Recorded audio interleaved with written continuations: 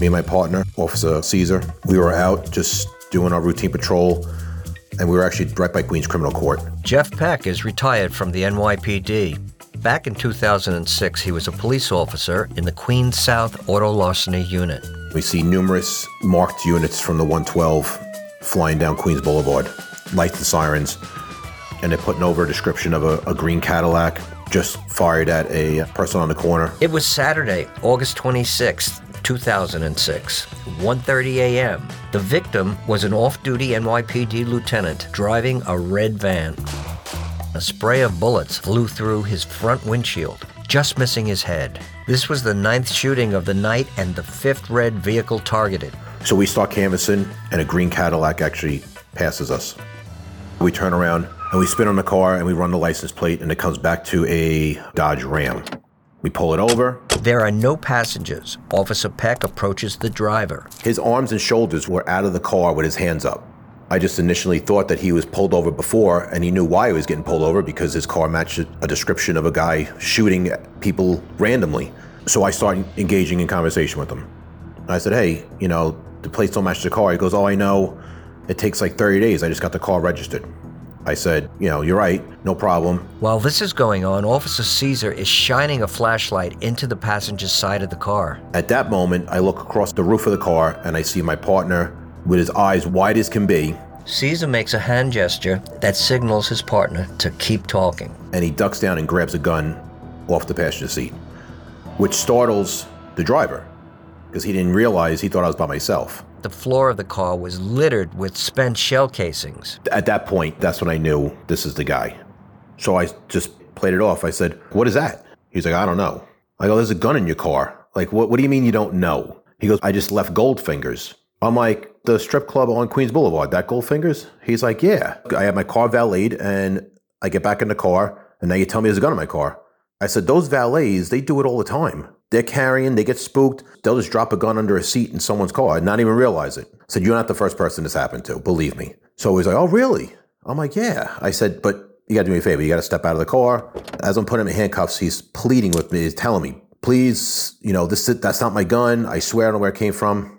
So I just reassured him. I calmed him down. I said, if it's not yours, it's not yours. You'll be going home in a few minutes. Peck and Caesar's calm and steady demeanor might have saved their lives. I let him believe that I believed his story. And as long as he believed it, it wasn't even a confrontation. If I questioned him on it and challenged his story, it could have been a lot different. You're listening to Breaking the Case, a true crime podcast written and produced by the New York City Police Department and supported by the New York City Police Foundation. In the final episode of Season 2, we bring you the second and last installment of The Queen Sniper. After 9 shootings and 7 hours of terror in Queens, a suspect is in custody at the 109 precinct. The search is over, but the detective's night is just beginning. We had to go in there armed with information, let him know this is what we know you did it. The pressure is on as they prepare to meet the suspect face to face, coming up after the break.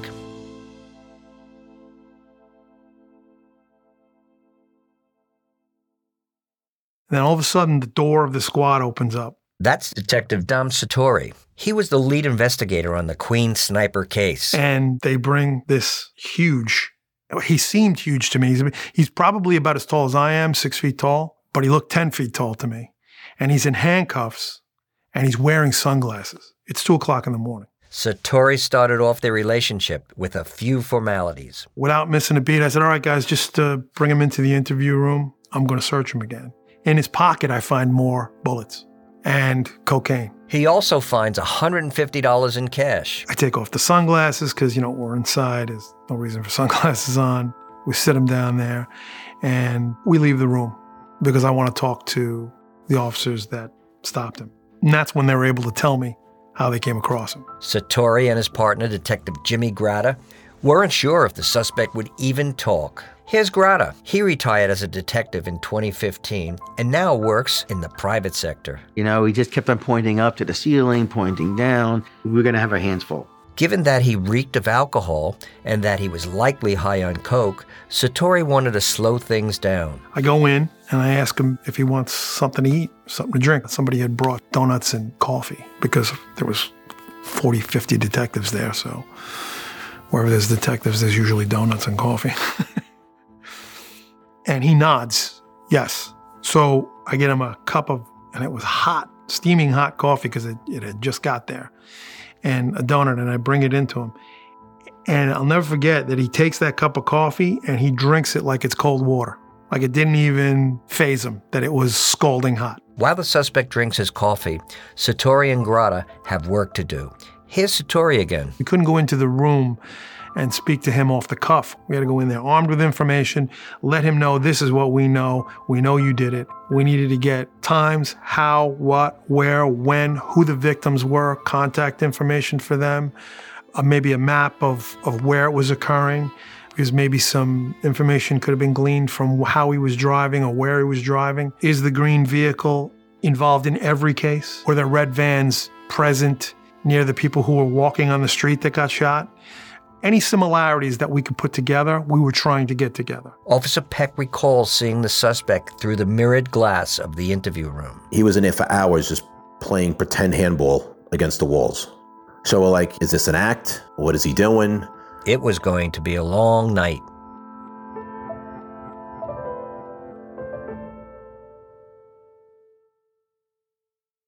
At New York Hospital, Queens, shooting victim Todd Upton was in critical condition.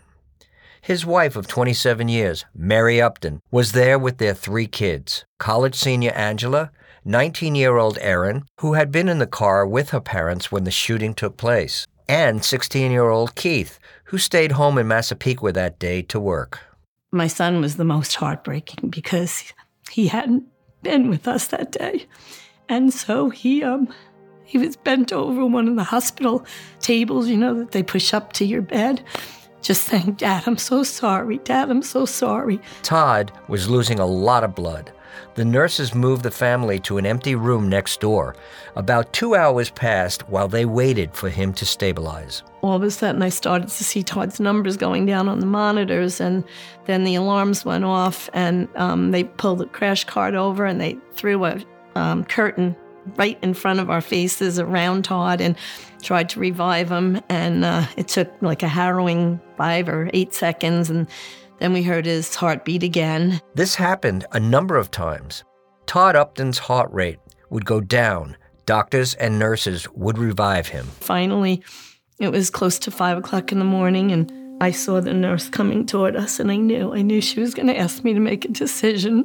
And I said to her, "You're going to ask me to make a decision?" And the kids were screaming, "No, no, no."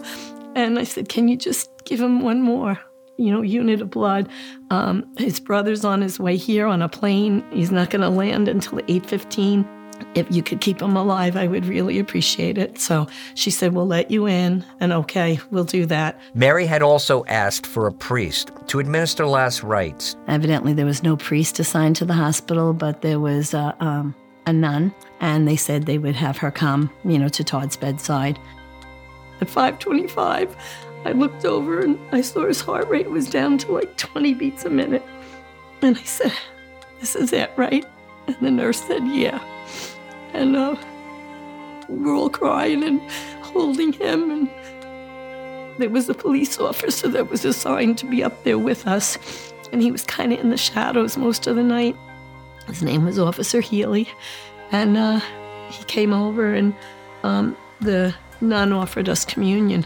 And we all said we wanted to receive, and I invited him, and he said, "No, I don't want to intrude." And I said, "Really, it isn't. You've been here." And so he received with us, and even shared with me that he had lost his partner in 9/11 and recently had a newborn son, and he named his son after his partner. And I just felt this closeness. This man shared, my husband's last minutes of his life as we did. And he was unbelievable. Just such a comfort to have someone else there, We'll be right back.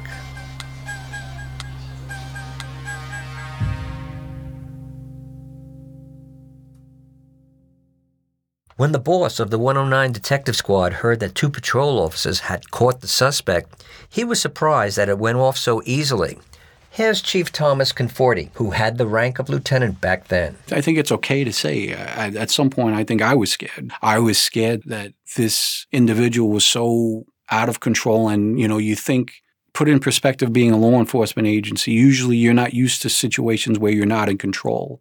For a good 5-6 hours, this individual was in control, and we really didn't have any kind of latitude to try and quell it. For somebody that needs to be in control, it's not a great feeling. By around 4 a.m, Grata and Satori were ready to get down to business. Here's Detective Grata. We went in there with a mindset, we're just going to shoot the breeze with the guy. We're like, we're just a bunch of guys hanging out, so to speak. At first, the suspect put up a wall. In the beginning, he wouldn't talk. He was all like the whole act with the sunglasses on, the cigarette out of the side of the mouth, taking deep breaths and just punching the stool that he's sitting on the bench. I'm sure in his head he's thinking, how do I get out of this, or what do I got to say? So we just we gave him time. Minutes ticked by. And then finally we just started trying to talk to him like, hey, listen, what's bothering you? Here's Satori. He begins to tell us a wild story about why he's doing this. His initial admission is that the gang members were after him. Blood gang members were after him. And that they were driving red vans, because that's the color of the blood gang. And that he was protecting himself from this attack that was coming towards him. And he went on with that for a while, and then he moved on to the weapon he had gotten from Lucifer. I remember in the beginning, he would just say, oh yeah, Lucifer sent me. Shortly after 5:30 in the morning, there was an interruption. While this is happening, while we're talking to him, there's a knock on the interview room door. So I go to the door. Jimmy continues to talk to him, and it's one of my partners, Frank Johnson. I kind of step outside the door a little bit because I don't want him to hear what we're talking about. And Frank Johnson says, Todd Upton died. Now, it took me a little bit aback because the information I initially got was he was stable and he was going into surgery and it looked like he was going to be okay. But now he's gone. So now I know this has gone from serious to real serious.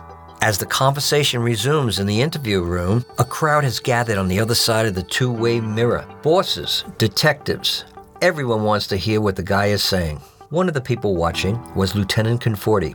He would only talk about inconsequential things. And I remember looking in originally and not giving too much hope to the fact that this guy was going to confess. And I remember going to Dom and having to hit him with the questions because I'm getting the calls from the higher-ups and, plus I want to know if, he did this, everything, it's him, no possibility that there was another person in the passenger seat or what have you. And I remember Dom, in a nice, calm, collective way, says, boss, I got this. I'm going to do this. Just give me time. I'm going to get it. As a supervisor, getting phone calls from supervisors above me, that's not the answer you want to hear, but you put a lot of trust in that individual. At a certain point during the interview, the suspect relaxes. Here's Grata. He just started saying that, he's upset. And so he said, we all have issues. And we just wanted to break him down to feel comfortable with us. And that's where the point where he did get to the point where he was saying like, hey, I feel like I can hang out with you guys and play cards. And so we got him in that zone. Then he opens up. I'm having a bad day. That's what he said. And that's what started off the premise, I'm having a bad day. And I'm like, all right, so we'll work off on that. What's so bad? What's so bad about you? Well, I have bad days too. The suspect said he was having problems with his girlfriend, who is also the mother of his son. The week before, a fight turned violent, and an order of protection had been issued against him. He'd been living out of his car. He had a lot of concern with his kid, about his son, so we were trying to play off on that. Like, listen, you want to see his son and what happened. I'm sure he looks up to you. We're trying to build him up maybe so he feels better about himself. Satori takes the conversation to another level. Slowly and carefully, he reads the suspect his rights. He goes out of his way to explain the Miranda warnings in layman terms. The suspect waives all of his rights. As the conversation continues, he makes a few small admissions. Yeah, I was driving here, or I got the gun from I found it in a garbage bin. So he admitted that he did have the gun. He wouldn't say exactly the truth, so it was all pieced together. We had enough to hold him. Then he went a step further. This is Satori. He pretty much made admissions to almost all of the shootings. They got a written confession, but he signed it, God. He put down his real name after Satori told him to stop being a wise guy. Working behind the scenes, the 109 squad learned that the suspect had been arrested for drug possession in 2000 and spent 6 months in Rikers. They also realized that the location where the suspect was stopped was just around the corner from his home. We had sent detectives to his house just to see if his parents were okay. There was a concern for that. And we were able to get in touch with the girlfriend or the ex-girlfriend on the phone. So we were satisfied then at that point that he had not done anything to anyone that he knew. The sun was up. It was Saturday morning. Greta and Satori were exhausted. Look at we were like melting, both of us, you know? It's odd because it was a feeling of sadness and super happy. I'm happy that we got this guy. He's in jail. And then I'm feeling like, I can't feel too happy because this is a bad thing that happened, you know? All these people got hurt. Someone lost their life. At the precinct, they collected the suspect's clothing for a gunshot residue test and gave him a baby blue hospital gown. Here's Chief Conforti. 2 images that I'll never forget. So one of the images in the Daily News was a picture of all the red vehicles lined up in the back of the 109th precinct because they were all evidence that had to be processed, and all you saw was red vehicle. And then I remember the perp walking out the precinct in a hospital gown because we had to take his clothes due to forensics. That was residue, firearm residue that was on it. And I remember the look he had on his face walking down the ramp. The perpetrator showed no emotion. He kept his head up and stared straight ahead. That evening, someone who was about to get very close to this case saw him on the TV news. Coming up after the break.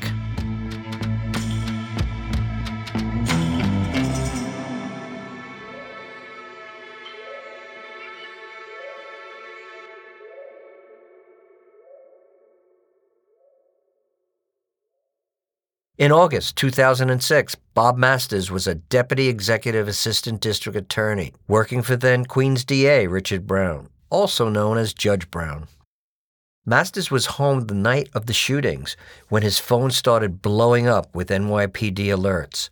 The next day, he kept his eye on the news. Images of the perp in his hospital gown were all over the Sunday papers. Large guy in his mid-30s, kind of hulking, disquieting presence. I made a mental note that this was likely headed towards being a psychiatric case. That's because the victim's lawyer, Todd Greenberg, was already speaking publicly about his client's mental fitness to stand trial. He told reporters that in the past, his client had been hospitalized for mental illness. I had earlier in my career specialized in handling psychiatric cases, and I presumed at some point I would be spoken to, reached out to advise on the case in some way or another. On Monday morning, Masters' hunch played out. I, of course, agreed to take the case. The arraignment was on Tuesday, August 29th. It was held in the prison unit at Bellevue Hospital, where the defendant was undergoing a psychiatric evaluation. Over the weekend, another victim had come forward. A Connecticut man who was driving on the Van Wyck Expressway on Friday night found a bullet hole in his trunk when he got home. The crime scene unit recovered a bullet from his car that was linked to the suspect's gun. That brought the number of shooting incidents to 10. The suspect's Cadillac had also been searched over the weekend. Investigators found a second gun, a fully loaded .22 caliber revolver. This was in addition to the 9mm handgun that Officer Caesar found during the car stop. At the arraignment, the defendant was charged with second-degree murder, first-degree assault, and other charges, including criminal possession of a weapon and controlled substances. Right out of arraignments, the issue of the defendant's fitness to proceed was raised. The prosecution had to move fast. It put us in a time bind that we had really from the moment of his arrest, 144 hours to ultimately get an indictment. Otherwise, the defendant would be released on his own recognizance. Knowing I had all these crimes out there, I had some people who were still in surgery, other people, poor Mr. Upton hadn't even been waked yet, and I just realized there was a scramble of all of this humanity. I took a moment and I recognized that What I could do within a couple of days would be to present just a gun charge. If he could do that, he would buy time to complete the investigation. And then go to the grand jury with, essentially the 10-event extravaganza of the night of August 25th into August 26th. With the clock ticking, Masters took a ride out to the 109. And that was my first introduction to Detective Dom Sartori and Jimmy Grotta. Not only were they serious, they understood that it was not going to be a simple matter. I think they made an immediate commitment to it. By the end of the week, Queens prosecutors had the indictment. The defendant would stay in custody. I began to really focus on assembling the case for each individual case. What was my motive? What was my mode of proof? Here's Detective Sartori. Ordinarily, we get the case and then we find everything out, and that leads us to who did it. And then we arrest the guy. We got the guy right away. So now we got to go back and collect evidence. When they searched the perp's Cadillac, they found 36 shell casings, all a match to the 9mm gun found in his car. They also uncovered 3 magazines, a holster, and 2 boxes of ammo. One package was what was called frangible. Frangible ammunition is used at shooting ranges. It's softer than regular ammo. At close range, it's safer because it doesn't ricochet as much. The ballistic examiners that I had used, both of them said in their entire careers, they had never seen a gun using this type of ammunition in street crimes. It was just another small piece of circumstantial evidence that made the case all stick together.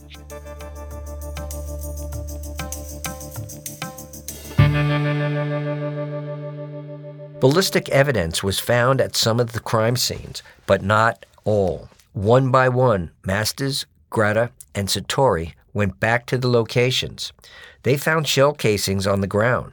In one instance, Detective Grotta spotted a bullet hole in a storefront. Here's Sartori. It was like a channel that we had cut open, and at the bottom of the channel, just sitting there, was a bullet. Detectives took apart the Upton's car. And we did get ballistic evidence out of that car that linked it. So that was another key piece. They searched the other cars. An emergency service tore those cars apart, and every car we tore apart, we found a bullet in there. Those bullets became very important because we were able to then link them to the gun. And every bullet we found, everywhere we went back to the gun that was in his possession. In the end, they found evidence for all but one crime scene.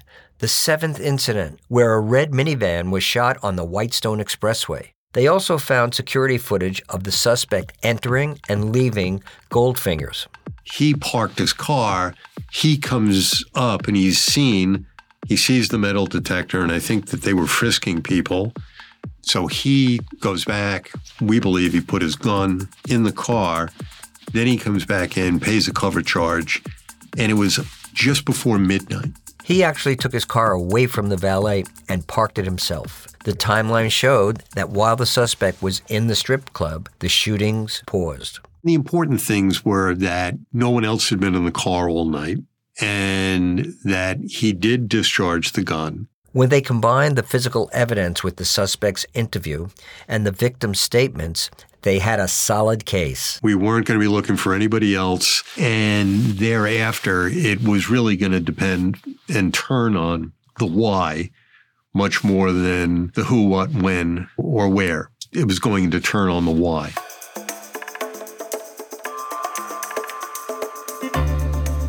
Uncovering the why meant stepping into the perp's shoes and exposing some of his quieter moments behind the scenes. Masters started with the car stop. He took a ride to Officers Peck and Caesar at the Queens South Auto Larceny Unit. From the very beginning of how they told me about the car stop led me to believe that the psychiatric defense that I think everybody saw as being inevitable would not work. It was from a lot of subtleties. Towards the end of the night on August 25th, the pace of the shootings intensified.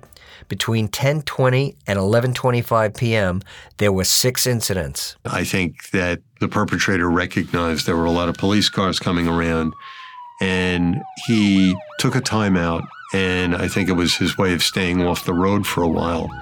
And he went to Goldfinger's, and he was in there for well over an hour. And then not long after he left, probably within a half hour or so after that, was when the 10th and final shooting occurred. I think it was becoming clear that the net was closing in. Remember what Officer Peck said about the car stop? His arms and shoulders were out of the car with his hands up. When the perpetrator was stopped by Officers Peck and Caesar, he twisted the top half of his body outside of the car and put his hands up. That was a silent confession. If it was an innocent car stop based upon blowing a stop sign, no one reacts that way. They would be producing their license or registration. It, to me, was a full admission that he had done something wrong. Another thing that happened was that when Peck asked the suspect about his license plate, he responded with a detailed explanation of the DMV registration process. That little subtle point to me once again revealed that he knew what he was doing. He was oriented as to time, place. During the car stop, the suspect was told that his car fit the description of a car involved in multiple shootings. At which point, the perpetrator, I think, beginning to say to himself, I may be close to bluffing my way out of this, proceeds to, basically try and apply for the Good Citizenship Award of saying, you know what, officers, I don't want to create any more confusion. I'll just leave my car here and I'll take a cab home. What I think happened is something almost out of a movie. Probably within the next 5 minutes, 50 police cars are all descending, and this quiet neighborhood transforms. And it became my position, and what I argued to the jury was that the perpetrator seeing all of this without anybody accusing him, it was very clear that he had been made. After he was handcuffed, he was put in a car with a detective. As they were sitting there, the detective asked him his name and address. And on his own, the perpetrator then just said, "I'm having a bad day." That, to me, became the phrase that I used to begin my opening statement when I tried the case, that he was having a bad day, and look at what everybody else had to endure because he was having a bad day. The defendant had a few more telling interactions behind the scenes. While riding in the ambulance to Queens General Hospital, he started a conversation with his police escort. On his own, the defendant just said, "Officer, I really fucked up. I'm in a world of shit." And that conversation is very telling because, and it's very important, because in a legal sense, in an insanity case, the defendant has to show that he didn't know what he was doing and he didn't know what was wrong. Well, those two statements, "I really fucked up" and "I'm in a world of shit," pretty much reveals he knows what he did and he knows it's wrong and he knows he's in legal jeopardy for it. Later, 2 cops were assigned to watch him in the ER at Queens General Hospital. He engages with them talking about their guns. And saying, "What kind of gun? Is that a Smith & Wesson?" And they're not really looking to talk. And he goes, "I got better than that." He also is now kind of like, you know who I am, right? That he's kind of a celebrity defendant now. And once again, that all makes very clear that he can't say he's Napoleon. He is oriented as to who he is, why he's there. He asked a different cop what amount of time he was looking at. Like, well, what do they got for me? What are they going to do to me? The officer said, "With what you're charged with, I believe you're facing 25 years. And the defendant's reaction was immediately, "No way, not for this. No, I'm not doing that. Not a chance. No way." All of those things in combination to me revealed he knew what he did. He knew it was wrong. At this point, he's only concerned about price point. Taken together, these interactions were damaging to a psychiatric defense. Human commerce is natural. People talk. And it's during those unguarded moments that they say things that may be the most revealing. One more thing. Nothing had been mentioned about the perp's mental fitness in his domestic violence hearing the week before. A lot of times, it really comes down to, the guy's got to be crazy to do that. Becomes the initial introduction to the case, and lay jurors may be open-minded to considering it. But as you scrape down and you dig down and you show that the standard is, did he know what he was doing and did he know that it was wrong? Those small comments, that behavior when he was pulled over, all of that suggested that he knew what he did. He was trying to hide things. He was trying to fool his way through it. On October 5th, 2006, Masters presented the evidence to the grand jury. The grand jury indicted the defendant on 57 counts, including 2 counts of murder in the second degree and 14 counts of attempted murder in the second degree. After the break, as the wheels of justice turn, a family deals with their loss.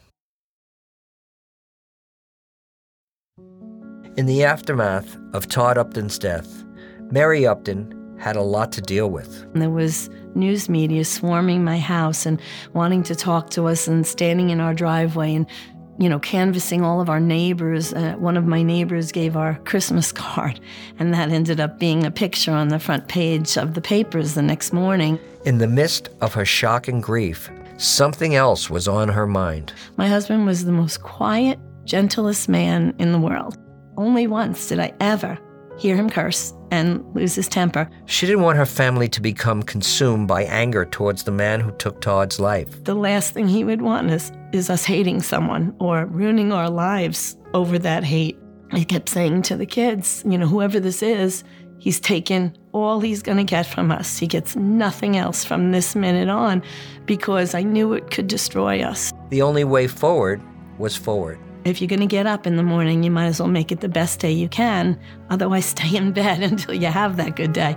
And I said that to my kids, and, thank God they each just took that and lived with that instead of having that grudge or that hardness to them. Detective Grotta and Detective Satori felt a weight of their own when they made a visit to the Uptons' house on the day Todd passed away.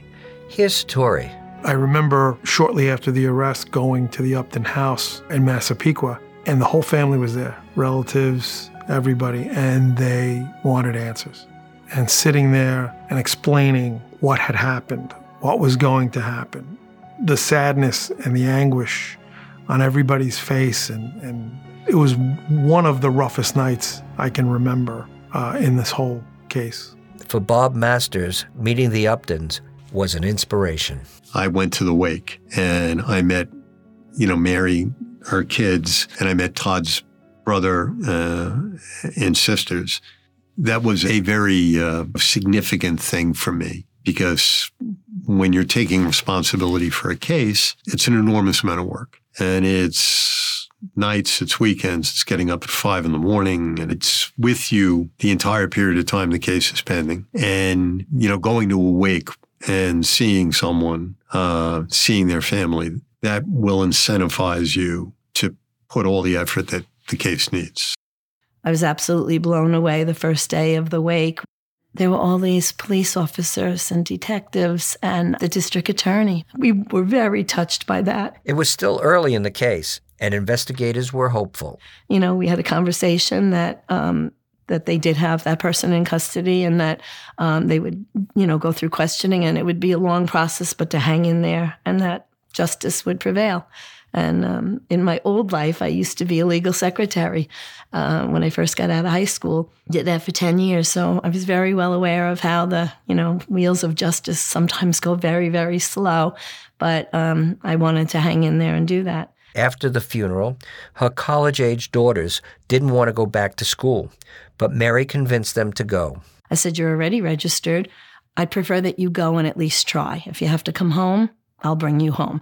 If you have to call me every single day, you can call me every single day, but I need you to at least try to go back. Mary had her own coping strategy. I was a second grade teacher at the time. I couldn't go in and see those little faces and be a sad person. It just wasn't going to work. If I wanted to go back to work, I had to be back 100% and even more than 100% so I could throw myself into my job because I needed something. And it did. It saved me. My job saved me. It took 4 years for the case to go to trial. 2 years in, the defendant's attorney was moved off the case at Bob Masters' request for conflict of interest. For another year, the case limped along. Then, the defendant's second attorney asked to be removed from the case after the defendant threatened him. A third defense attorney came on the case. Finally, in October 2010, 4 years after the crimes, the defendant went to trial. Mary Upton, who had vowed never to miss a court date, probably set a record. I think I was there for 48 different court appearances, time and time again. Sometimes it would be for an adjournment, and sometimes it was just to let the defendant parade into the courtroom with a Bible in his hands or a scapula on. 4 years is a long time to wait. The other thing Bob Masters did for me early on, which was such a blessing, was to let me know that whatever happened in this case and whatever justice was metered out was in no way indicative of the value of my husband's life. He said, we have a system, and it's a criminal system, and it has flaws, and sometimes it works, sometimes it doesn't, but the sentence that's given does not really deem the value of the person who's lost. Surprisingly, the defendant chose not to use an insanity defense. Bob Masters can only guess the reason why. If he chose the insanity defense, the burden of proof would be on him. He would be subjected to a medical examination by a doctor of Masters' choice, and Masters didn't think that would go well. Here's Masters. I think the perpetrator did have psychiatric history, but you could see throughout his life that became his go-to kind of get-out-of-jail-free card. The trial lasted 6 weeks. The Uptons sat through it all. And we had an amazing support crew of friends and relatives that came and sat with us every single day. Other victims were there too. Among those who testified was the shooter's very first victim, Andre Leonik. He was shot in the leg while walking his dog. He'd been out of work for years due to medical complications.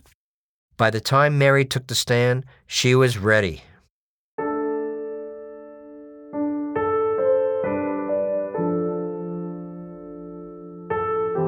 It was very, very moving testimony. Many of the members of the jury were crying. Up where the witness box is, there's always a court officer positioned to be able to guide that witness in and out of the well of the courtroom. And they always have a box of tissues available. And I still remember Mary seeing one of the jurors that was closest to the witness box beginning to cry. And she went to hand the box of tissues towards the juror. In court, the defendant did not always behave in his best interest. I'll never forget, he was making a gun motion to his neck as Detective Sartori was up on the stand. Here's Bob Masters. I think he liked to try and play the tough guy. There were a number of times he just acted like he was yawning, like this was all an inconvenience to him. And the judge admonished him, the jury sees that. And you're not doing yourself any favor behaving like this. And I think he made some sort of statement to the judge about, Judge, to me, this is a walk in the park. This is nothing. And, confident that he was going home. I think he was keenly aware that the evidence was becoming more and more substantial every day. In his summation, Masters told the story that he pieced together during his investigation. Not just the who, the what, the when, and the how, but why the defendant did what he did. A week before all this happened was this domestic dispute with the girlfriend. I believe he slaps her around. She runs from the house. He chases after her, and police driving by see this. He's taken into custody. The order of protection is issued. And I think he's used up his goodwill with his parents, that he can't go back to his parents and stay with them. And I think what happened was, as the days unfolded, he was drinking, he began to use drugs, and it got to be Friday night. And I think he felt sad and lonely, and the only thing that made him feel better was pulling a gun and firing at Mr. Leonik. He felt powerful, and once he fired that gun, that made him feel really, really good. And I think he just went on this 8-hour bacchanal of self-indulgent behavior, that it was wine, women, satellite radio, song, and that every shooting made him feel better, more powerful. I quoted to the jury the old Beatles hit, "Happiness is a warm gun." And I think that gun made him feel not like a guy living out of his car, but made him feel like somebody again.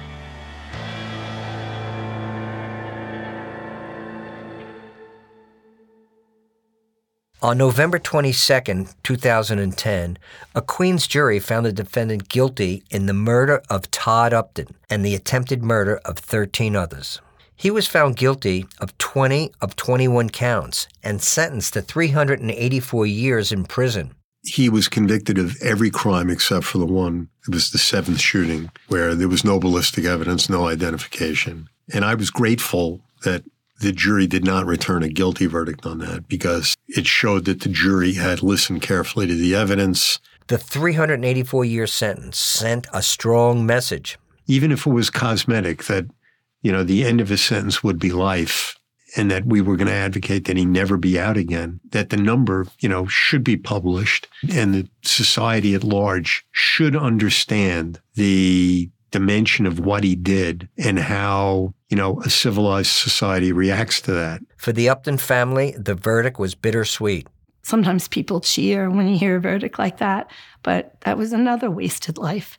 And as much as I don't like what happened to us, he's a human being, and he has parents, and he has a brother. It was a sad moment. It was a happy moment for all the work that was put into seeing justice, but it was sad because it was another wasted life. The case was unforgettable for the officers who worked it. Here's Jimmy Grata. Everyone involved in the case went on for bigger and better things. Detective Satori was promoted as a result of his work on the case. Today, he's Detective First Grade, working in the 109 Squad. Personally, it's probably the most significant case in my career. Here's Chief Conforti. Not many people really knew about this case. It's a weird one. It's weird in the sense that I knew the damage that this individual did, and I almost remember saying to myself, I go, do the people in New York City even know what happened last night? For the Uptons, what happened that night altered their lives dramatically. Both of those detectives were unbelievable in my life. We formed a friendship that lasts to this day. There's a level of respect there, between us, and I would do anything for either one of them, and I think they know it. They never handled us as the poor victims. They let us have a voice. They, let us speak our mind, and the same with Bob Masters. Every year, Mary runs a charity event in Long Island, the Todd Upton Memorial Golf Tournament, in honor of her husband. We can't bring Todd back. All we can do is be an example and make some good come out of some bad. This brings us to the end of Season 2. From all of us at NYPD, thanks for listening. If you like our show, please consider giving us a review on Apple Podcasts and follow the NYPD on Twitter, Facebook, and Instagram for updates about Season 3. Breaking the Case is a true crime podcast produced by the New York City Police Department and supported by the New York City Police Foundation. I'm retired Detective Sergeant Wally Zions. Until next time, be safe.